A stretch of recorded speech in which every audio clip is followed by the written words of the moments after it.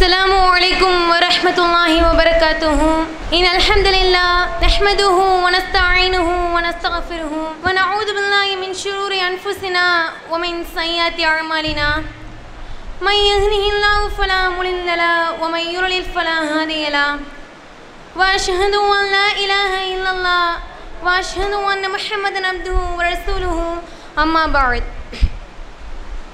يا أيها الناس اتقوا ربكم الذي خلقكم من نفس واحدة وخلق منها زوجها وبث منهما رجالا كثيرا ونساء واتقوا الله الذي تساءلون به والأرحام إن الله كان عليكم رقيبا. எல்லாம் வல்ல கண்ணியமும் மகத்துவமும் மிக்க ஏக இறைவனின் நல்லடியார்களே, நம் அனைவரையும் இந்த ஹதீஸ் கலை மாநாட்டில் ஒன்று திரள வைத்த வல்ல ரஹ்மானை போற்றி புகழ்ந்தவளாக என்னுடைய உரையை நான் ஆரம்பம் செய்கின்றேன். இறைவன் தன்னுடைய திருமறையில் கூறி காட்டும் பொழுது, யுரீதூன லியுத்ஃபிஉ நூரல்லாஹ் பிஅஃவாஹிஹிம் வல்லாஹு முத்திம்மு நூரிஹி வலவ் கரிஹல் காஃபிரூன். நிராகரிப்பாளர்கள் அல்லாஹ்வுடைய ஜோதியை தங்களுடைய வாய்களால் ஊதி அணைக்க நினைக்கின்றார்கள். ஆனால் அல்லாஹ் தன்னுடைய ஜோதியை முழுமைப்படுத்தியே தீருவான். நிராகரிப்பாளர்கள் வெறுத்தாலும் சரியே என்று கூறி காட்டுகின்றான். இந்த இடத்தில் வல்ல ரஹ்மான் ஜோதி என்று குறிப்பிட்டது ஒரு ஒளிச்சுடரை அல்ல, மாறாக மார்க்கத்தை. இந்த மார்க்கமாகிய ஜோதி இன்று மங்கையர்களாக இருக்கக்கூடிய நம்மிடத்தில் எப்படி இருக்கின்றது? மார்க்கத்தில் சொல்லப்படக்கூடிய அந்த சட்ட திட்டங்களை நாம் நம்முடைய வாழ்க்கையில் எப்படி பின்பற்றுகின்றோம்? மார்க்கத்தில் சொல்லப்படக்கூடிய அந்த போதனைகளை நம்முடைய வாழ்க்கையில் நாம் எவ்வாறு செயல்படுத்துகின்றோம்? ஒரு கணம் நாம் சிந்தித்து பார்த்தால், அன்னால் பெருமானார் நபிகள் நாயகம் ஸல்லல்லாஹு அலைஹி வஸல்லம் அவர்கள் காலத்தில் வாழ்ந்த சஹாபிய பெண்மணிகள் குர்ஆனை அதிகம் கற்று அதில் தெளிவு பெற்றவர்களாக இருந்தார்கள். குர்ஆனை ஹிஃப்ல் செய்தவர்களாக இருந்தார்கள். தங்களுக்கு ஏற்பட்ட ஒரு சிறிய சந்தேகத்தையும் உடனுக்குடன் கேட்டு தெளிவுபடுத்திக் கொள்ளக்கூடியவர்களாக இருந்தார்கள். ஆனால் காலப்போக்கில் இந்த நடைமுறைகள் ஒடுங்கிவிட்டன. ஒடுங்கிய இந்த குரல்கள் அல்லாஹ்வின் அளப்பெரும் கிருபையால் இன்று மீண்டும் ஒலிக்க ஆரம்பித்திருக்கின்றன. பெண்களிடையே எத்தனையோ விழிப்புணர்வுகள் இன்று ஏற்பட்டு விட்டன. இதை பற்றி விளக்கும் முகமாகத்தான் மங்கையர் கண்ட மார்க்க விழிப்புணர்வு என்ற தலைப்பு எனக்கு கொடுக்கப்பட்டுள்ளது. அல்ஹம்துலில்லாஹ். பெண்கள் இந்த மார்க்க விழிப்புணர்வை கையில் எடுத்தவுடன் முதலில் வீழ்த்தியது ஷிர்கை. இன்று தௌஹீதை ஏற்றுக்கொண்ட பெண்களில் பலர் தங்களுடைய கடந்த கால வாழ்க்கையை திரும்பி பார்த்தார்களேயானால் தர்கா என்ற ஒரு இணைவைப்பை செய்தவர்கள் அதில் அதிகமாக இருப்பார்கள். எந்த அளவிற்கென்றால் அதை தங்களின் முழு மூச்சாகவும் உயிராகவும் கருதி வந்திருப்பார்கள். திருமணம் ஆவதற்கு தாமதமா, குழந்தையை பெற்றுக்கொள்வதற்கு தாமதமா, உடனே மண்டியிட்டு அவர்கள் அழைக்கக்கூடிய வார்த்தை என்ன தெரியுமா? வல்ல ரஹ்மானை அவர்கள் அழைக்க மாட்டார்கள். அதற்கு பதிலாக முஹைதீன் ஆண்டவரே, என் ஆத்தங்கரை அம்மாவே என்று கூப்பாடு போடக்கூடிய நிலைமைதான் பெண்களிடத்தில் இருந்தது. காரணம் என்ன? பெண்களுக்காக திறக்கப்பட வேண்டிய மஸ்ஜிதுகள் என்று மூடப்பட்டதோ அன்று தர்காக்கள் திறக்கப்பட்டு விட்டன.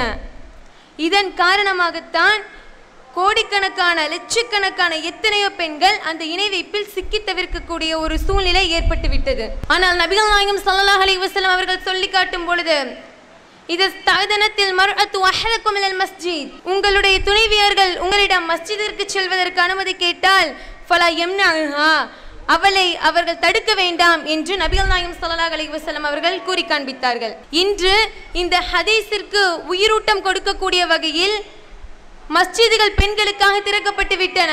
ஜும்மா நாளா பெண்கள் மஸ்ஜிதில் நிரம்பி வழியக்கூடிய ஒரு காட்சியை நாம் காண்கின்றோம். இன்றும் பெண்களில் அதிகமானோர் இந்த மஸ்ஜிதில் அல்லாஹ்வை நினைவு கூறுவதற்காக தங்களுடைய வேலைகளை விட்டுவிட்டும் தங்களுடைய இதர பொறுப்புகளை விட்டுவிட்டும் அல்லாஹ்வை நினைவு கூறுவதற்காக வரக்கூடிய ஒரு காட்சியை நாம் பார்க்கின்றோம். இந்த அளவிற்கு இன்று பெண்களிடையே இந்த மார்க்க விழிப்புணர்வு ஏற்பட்டு விட்டது. எந்த கால்கள் தர்காக்களுக்காக ஓடோடி சென்றதோ அதே கால்கள் இன்று மஸ்ஜிதின் பக்கம் விரைய ஆரம்பித்திருக்கின்றன. காரணம் என்ன? பெண்களிடையே ஏற்பட்ட அந்த மார்க்க விழிப்புணர்வு தான். இந்த மஸ்ஜிதில் ஏற்பட்ட இந்த மார்க்க விழிப்புணர்வு இன்று பெருநாள் திடல் வரையும் பெண்களை அழைத்து சென்றிருக்கின்றது. நபிகள் நாயகம் ஸல்லல்லாஹு அலைஹி வஸல்லம் அவர்கள் கூறினார்கள், புகாரியில் 351வது ஹதீஸாக இடம்பெறுகின்றது, 2 பெருநாட்களிலும் மாதவிடாய் பெண்களையும் வீட்டில் இருக்கும் கன்னி பெண்களையும் நபிகள் நாயகம் ஸல்லல்லாஹு அலைஹி வஸல்லம் அவர்கள் பெருநாள் திடலுக்கு போகுமாறு கட்டளையிடுறாங்க. அப்பொழுது நபிகள் நாயகம் ஸல்லல்லாஹு அலைஹி வஸல்லம் அவர்கள் தொழுகை முடிந்ததற்கு பிறகு அங்கு நடக்கக்கூடிய பிரச்சாரத்தில் அவர்களை பங்கு பெற கூறுகின்றார்கள். மாதவிடாய் பெண்களை தொழுமிடத்தை விட்டு ஒதுங்கி இருக்குமாறு கூறுகின்றார்கள். அங்கு இருக்கக்கூடிய ஒரு பெண்மணி எழுந்து கேட்கின்றார்கள், அல்லாஹ்வின் தூதரே, எங்களில் ஒருத்திக்கு மேலாடை இல்லை, நாங்கள் என்ன செய்வது என்று கேட்கிறாங்க. உடனே நபிகள் நாயகம் ஸல்லல்லாஹு அலைஹி வஸல்லம் அவர்கள் கூறுகின்றார்கள், அவளுடைய தோழி அவளுக்கு ஆடை அணிவிக்க கொடுக்கட்டும் என்று. இந்த ஹதீஸினுடைய அந்த சட்டம்தான் இன்று ஓரிரை கொள்கை பெண்களால் நிறைவேற்றப்பட்டு கொண்டு வருகின்றது. எந்த அளவிற்கு கடும் வெயிலாக இருந்தாலும் கடும் மழையாக இருந்தாலும் பச்சிலம் குழந்தைகளை கையில் வைத்துக் கொண்டு இன்று பெருநாள் திடலுக்காக ஓடோடி செல்லக்கூடிய நிலைமையை நாம் பார்க்கின்றோம். காரணம் என்ன? அவர்கள் சுத்தி பார்க்க அங்கு செல்கின்றார்களா அல்லது சுய தேவைக்காக செல்கின்றார்களா? இல்லை, மாறாக அல்லாஹ்வின் பாதையில் அல்லாஹ்வுடைய அந்த சொர்க்கத்தை அடைய வேண்டும் என்ற ஒரு உயரிய கொள்கையோடு இன்று பெண்கள் இருக்கின்றார்கள். இந்த அளவிற்கு பெண்களிடம் இந்த மார்க்க விழிப்புணர்வு ஏற்பட முதல் காரணம் என்ன? நாம் எத்தி வைக்கக்கூடிய இந்த மார்க்க பிரச்சாரங்கள் தான். நபிகள் நாயகம் ஸல்லல்லாஹு அலைஹி வஸல்லம் அவர்கள் காலத்தில் பெண்கள் நபி அவரிடம் கேட்கின்றார்கள். இது புகாரியில் 101வது ஹதீஸாக இடம்பெறுகின்றது. அல்லாஹ்வின் தூதரே, உங்களிடத்தில் மார்க்க தீர்ப்புகளை கேட்பதற்கு அதிகமாக ஆண்களே நிற்கின்றார்கள், நீங்கள் எங்களுக்கென்று ஒரு நாளை ஒதுக்குங்கள் என்று பெண்கள் நபி அவர்களிடம் கேட்கின்றார்கள். உடனே நபிகள் நாயகம் ஸல்லல்லாஹு அலைஹி வஸல்லம் அவர்களும் அந்த பெண்களுக்காக ஒரு நாளை ஒதுக்குகின்றார்கள், அதில் உபதேசமும் செய்கின்றார்கள். எந்த ஒரு பெண் தன்னுடைய 3 குழந்தைகளை இழந்து விட்டாலோ அந்த குழந்தைகள் நரகத்தை விட்டும் அவளை காக்கக்கூடியவர்களாக இருப்பார்கள் என்று நபி அவர்கள் கூறுகின்றார்கள். அப்பொழுது அங்கு இருக்கக்கூடிய ஒரு பெண்மணி எழுந்து கேட்கிறார்கள், அல்லாஹ்வின் தூதரே, 2 குழந்தைகள் இறந்தாலுமா என்று. உடனே நபிகள் நாயகம் ஸல்லல்லாஹு அலைஹி வஸல்லம் அவர்கள் ஆம் என்று பதிலளிக்கிறார்கள். இந்த ஹதீஸில் பெண்கள் எங்களுக்கும் நீங்கள் ஒரு நாளை ஒதுக்குங்கள் என்று கூறினார்கள். இன்று இதே ஹதீஸில் சொல்லப்பட்டுள்ள இந்த சட்டம் பெண்களிடையே எட்டி பார்க்கின்றது. ஒரு 5 வருடம், ஒரு 10 வருடத்திற்கு முன்பாக ஒரு பேச்சாளர் மக்களிடத்தில் பயான் பண்ணுவதற்காக சென்றால் அங்கு நிலைமை எப்படி இருக்கும் தெரியுமா? ஒரே ஒரு நபர் தான் இருப்பார். அவர் அந்த பயானை கேட்டாலும் கேட்கவில்லை என்றாலும் அவரை பார்த்து பேச வேண்டும், இல்லையா ஒரு சுவத்தை பார்த்து பேசிவிட்டு வர வேண்டும், இல்லையா கடிகாரத்தை மட்டுமே பார்த்து பேசிவிட்டு வரக்கூடிய ஒரு சூழ்நிலை தான் இருந்தது. ஆனால் இன்று அல்லாஹ்வினுடைய மாபெரும் கிருபையால் சனி ஞாயிறு கிழமைகளில் பயான் ஏற்பாடு செய்யப்பட்டால் அறிவிப்பு கொடுப்போம், பெண்கள் பயான் நடக்கவிருக்கிறது வாருங்கள் என்று கூறிய அடுத்த நிமிடங்களில் பெண்கள் கூட்டம் கூட்டமாக வரக்கூடிய ஒரு நிலைமை இன்று ஏற்பட்டுள்ளது. இதற்கு காரணம் என்ன? பெண்களிடையே நாம் எத்தி வைத்துள்ள இந்த மார்க்கத்தில் சொல்லப்பட உள்ள இந்த சட்டங்கள் அழகிய முறையில் அவர்களுடைய உள்ளத்தை சென்று பாய்ச்சியதுதான். இது மட்டுமல்லாமல் இன்று ஓரிரை கொள்கையை எடுத்து வைக்கக்கூடியவர்கள் மார்க்கம் படித்தவர்களா என்று பார்த்தால் அவர்கள் மட்டும் இல்லை, இன்று வீட்டில் இருக்கக்கூடிய தாய்மார்கள் கூட மார்க்கத்தை எத்தி வைப்பதற்கு முன்வருகின்றார்கள். தீன்குல பெண்மணி, ஏகத்துவம் போன்ற வார இதழ்களை புரட்டி படிக்கின்றார்கள். ஒரு சிறிய சந்தேகம் ஏற்பட்டாலும் உடனுக்குடன் தொடர்பு கொண்டு சந்தேகத்தை விலக்கிக் கொள்கின்றார்கள். எந்த அளவிற்கென்றால் நமக்கும் மக்களுக்கு இந்த மார்க்கத்தை எத்தி வைக்க ஒரு வாய்ப்பு கிடைக்காதா என்று சொல்லக்கூடிய வகையில் இன்று பெண்கள் இதில் அதிக ஆர்வமுடையவர்களாக இருக்கின்றார்கள். ஒரு ஹதீஸ் லைஃபா சஹீஹா, இதை நாம் எப்படி பின்பற்ற வேண்டும்? ஒரு ஹதீஸை மக்களிடத்தில் இன்று எடுத்து சொன்னால் அதில் வரக்கூடிய அனைத்து சட்டத்திட்டங்களையும் பெண்கள் தெளிவாக கூறக்கூடிய அளவிற்கு மார்க்கத்தில் இன்று முன்வந்திருக்கின்றார்கள். கடந்த காலத்தில் இந்த ஹதீஸில் அறியாமையாக இருந்த பெண்கள் ஹதீஸை விட அதிக முக்கியத்துவம் கொடுக்கக்கூடிய இந்த குர்ஆனிலும் ஒரு மிகப்பெரிய அறியாமை நிலையை தான் ஈடுபடுத்தி கொண்டு வந்தார்கள். எந்த அளவிற்கென்றால் அல்லாஹ்வினுடைய புகழை தினமும் போற்றி ஓதக்கூடிய அந்த குர்ஆனை அவர்கள் எப்போது திறப்பார்கள் தெரியுமா? தன்னுடைய வீட்டில் ஒரு மரணம் நிகழும், அப்பதான் குர்ஆனை வேகமாக பரணிலிருந்து தூசி தட்டி எடுப்பாங்க. எடுத்ததை ஓதுவாங்க. என்னதான் ஓதுறாங்கன்னு பார்த்தா யாசின். எதற்காக? அந்த மரணித்தவருக்காக. அல்ஹம்து சூரா ஓதுவாங்க. அல்லாஹ்வை புகழ்வதற்காகவா? இல்லை, மரணித்தவர்களுக்காக. 3 நாளைக்குள்ள 30 ஜுஸ்வை எப்படியாவது முடிக்க வேண்டும் என்று நிபந்தனையும் இட்டுக் கொள்வார்கள். எதற்காக? அந்த மரணம் ஏற்பட்ட காரணத்தினால். இன்னும் பெண்கள் அந்த அறியாமை காலத்தில் மாதவிடாய் நேரத்தில் குர்ஆனை தொடமாட்டாங்க. அவங்களுடைய கையில குர்ஆனை போய் நீட்டணும்னு சொன்னா சுப்ஹானல்லாஹ், இந்த நேரத்தில் குர்ஆனை தொடுறதுன்னு 10 அடி பின்னாடி தள்ளி போய் விடுவார்கள். இப்படி இருக்கக்கூடிய பெண்களுக்காகவே நபிகள் நாயகம் ஸல்லல்லாஹு அலைஹி வஸல்லம் அவர்களுடைய மனைவியான அன்னை ஆயிஷா ரலியல்லாஹு அன்ஹா அவர்கள் கூறி காட்டுகின்றார்கள்.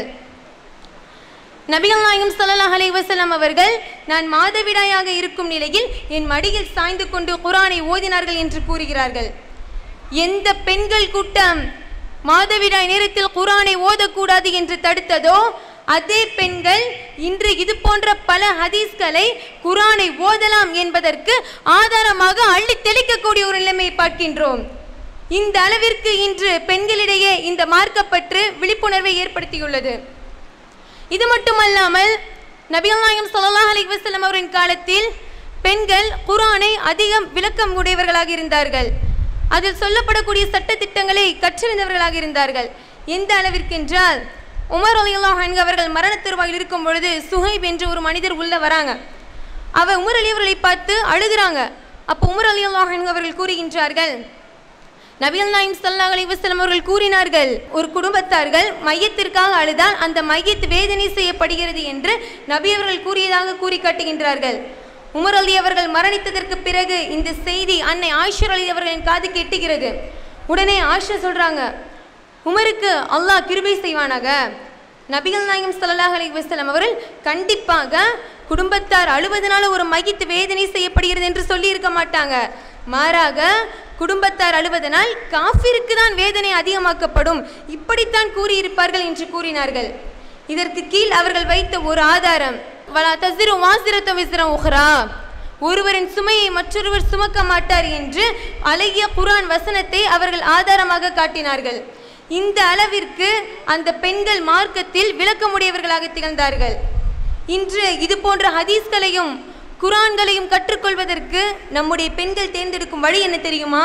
அதுதான் மார்க்க கல்வி. ஒரு 15 வருடத்திற்கு முன்பாக எடுத்துக்கொண்டோம் என்றால் ஒரு மதரசா ஆரம்பிக்க போறாங்கன்னா அங்கே ஒரே ஒரு ஆசிரியர் தான், 2 மாணவிகள், இல்லை என்றால் 3 மாணவிகள், அவ்வளவுதான். ஆனால் இன்று ஒருவர் தன்னுடைய பெண் பிள்ளையை மதரசாவில் சேர்க்க வேண்டும் என்றால் ஒரு வருடத்திற்கு முன்பாகவே அதற்காக சீட்டு கேட்டு நிற்கக்கூடிய நிலைமையை பார்க்கிறோம். காரணம் என்ன? பெண்களினுடைய அந்த திரள்கள் அவர்கள் இன்று அலை அலையாக இந்த மார்க்க கல்வியின் பக்கம் வந்து நிற்கின்றார்கள். நம்முடைய முன்னோர்கள்லாம் சொல்லுவாங்க, உன் பிள்ளை 10வது முடிச்சிருச்சா, போதுமா, போய் மதரசால போட்டுரு, அப்படியே கிடக்கட்டும் அப்படின்னு. எந்த காரணத்தினால்தான் மதரசால படிக்கிறவர்கள் எல்லாமே மக்கு பிள்ளைய தான் அப்படின்னு சொல்லக்கூடிய அளவுக்கு தான் அன்றைய காலத்தில் இந்த மார்க்க கல்வி பார்க்கப்பட்டது. ஆனால் இன்று அல்லாஹ்வினுடைய வற்ற பேரருளால் உலக கல்வியை 3 வருடங்கள் 4 வருடங்கள் என்று முடித்த பெண்கள் கூட இன்று மார்க்க கல்வியின் பக்கம் ஓடோடி வருகின்றார்கள். திருமணமாகிவிட்டதா, பரவாயில்லை, கணவன் குழந்தை என்ற உறவுகள் வந்துவிட்டாலும் இன்று மார்க்கத்திற்காக 3-4 வருடங்களை அவர்கள் தியாகம் செய்ய தயாராக இருக்கின்றார்கள். இப்படிப்பட்ட ஒரு எழுச்சி இன்று பெண்கள் மத்தியில் எழுந்துவிட்டது. காரணம் என்ன? அவர்களிடையே சென்றடைந்த இந்த மார்க்க பிரச்சாரங்கள். அல்லாஹ் தஆலா தன்னுடைய திருமறையில் கூறி காட்டும் பொழுது, வல் முக்மினூன வல் முக்மினாத்து பௌலுஹும் அவுலியாஉ பஅலின் யஅமுரூன பில் மஅரூஃப் வ யன்ஹவுன அனில் முன்கர். முக்மீனான ஆண்களும் முக்மீனான பெண்களும் அவர்களில் சிலருக்கு உற்ற தோழர்கள், அவர்கள் நன்மை ஏவுவார்கள், தீமையை தடுப்பார்கள் என்று அல்லாஹ் தன்னுடைய திருமறையில் கூறி காட்டுகின்றான். இன்று திருமணமான பெண்கள் தங்களுடைய பிறந்த இடமாக இருந்தாலும் சரி, புகுந்த இடமாக இருந்தாலும் சரி, கண் முன்னால் ஒரு தவறு நடக்கின்றதா, வாயை பொத்தி போன காலமெல்லாம் அன்று. ஆனால் இன்று ஒரு சிறிய தவறு மார்க்கத்திற்கு எதிராக நடந்தாலும் கூட துணிச்சலோடு தைரியமாக அதை எதிர்த்து நிற்கக்கூடிய அளவில் இந்த மார்க்கத்தில் விழிப்புணர்வை பெற்றுள்ளார்கள். எந்த காரணத்தில் என்றால், மௌலுது ஓதுவதை நாம் எடுத்துக்கொள்வோம். சுமார் கடந்த காலங்களில் ஒரு 6-7 வருடங்களுக்கு முன்பாக இந்த மௌலுது என்பது பெண்களிடையே ரொம்ப பிரபலியமாக இருந்துச்சு. வகை வகையாக அவர்கள் மௌலூதை ஓதக்கூடிய நிலைமை. பட்டு கம்பளங்களை விரித்து லெப்பைமார்களையும் ஹஜ்ரத்துகளையும் கூட்டி வந்து உட்கார வச்சாங்க. ஒரு காலத்தில் அப்படி என்றால் இன்று நிலைமை எப்படி மாறி இருக்கின்றது? தங்களுடைய பிள்ளைகளின் மீது மௌலூதின் சாயல் கூட விழாத அளவிற்கு இன்று பெண்கள் தங்களுடைய பிள்ளைகளை வளர்க்கின்றார்கள். இந்த அளவிற்கு ஒரு மிகப்பெரிய மாற்றம் இன்று பெண்களிடையே ஏற்பட்டிருக்கின்றது. இதற்கு முக்கிய காரணத்தை நாம் கூற வேண்டும் என்றால், நம்முடைய தமிழ்நாடு தௌஹீத் ஜமாத் இன்று உலகமெங்கும் மூளை முடுக்குகளிலும் ஓரிரை கொள்கை பரவிக்கொண்டு வருகிறது. குறிப்பாக பெண்களிடையே வார வார பயான்கள், கேள்வி பதில் நிகழ்ச்சிகள் என அனைத்தையும் பெண்களுக்காக ஏற்பாடு செய்கின்றது. இதன் விளைவாகத்தான் இன்று இஸ்லாம் ஓர் இனிய மார்க்கம் என்ற மார்க்க விளக்க பொதுக்கூட்டங்களாக இருந்தாலும் சரி, உரிமை மீட்பு போராட்டமா, அதற்கும் ஆண்களுக்கு நிகராக இன்று பெண்களும் நிரம்பி வழியக்கூடிய ஒரு காட்சியை பார்க்கின்றோம். பிரச்சார களங்களில் ஆண்கள் மட்டுமல்ல, நாங்களும் அவர்களுக்கு சளைத்தவர்கள் அல்ல என்று இன்று பெண்கள் களமிறங்கி இருக்கக்கூடிய ஒரு காட்சியை நாம் பார்க்கின்றோம். இந்த அளவிற்கு அல்லாஹ் தாலா பெண்களுக்கு இந்த மார்க்க விழிப்புணர்வை கொடுத்துள்ளான். இதை இறைவன் இன்னும் மேன்மேலும் அதிகப்படுத்தி ஈருலகிலும் வெற்றி பெற செய்வானாக என்று பிரார்த்தித்தவளாக என்னுடைய உரையை நான் முடித்துக் கொள்கிறேன். வாஹிர் தவான் அல்ஹம்துலில்லாஹி ரப்பில் ஆலமீன். அஸ்ஸலாமு அலைக்கும் வரஹ்மத்துல்லாஹி வபரகாத்துஹு.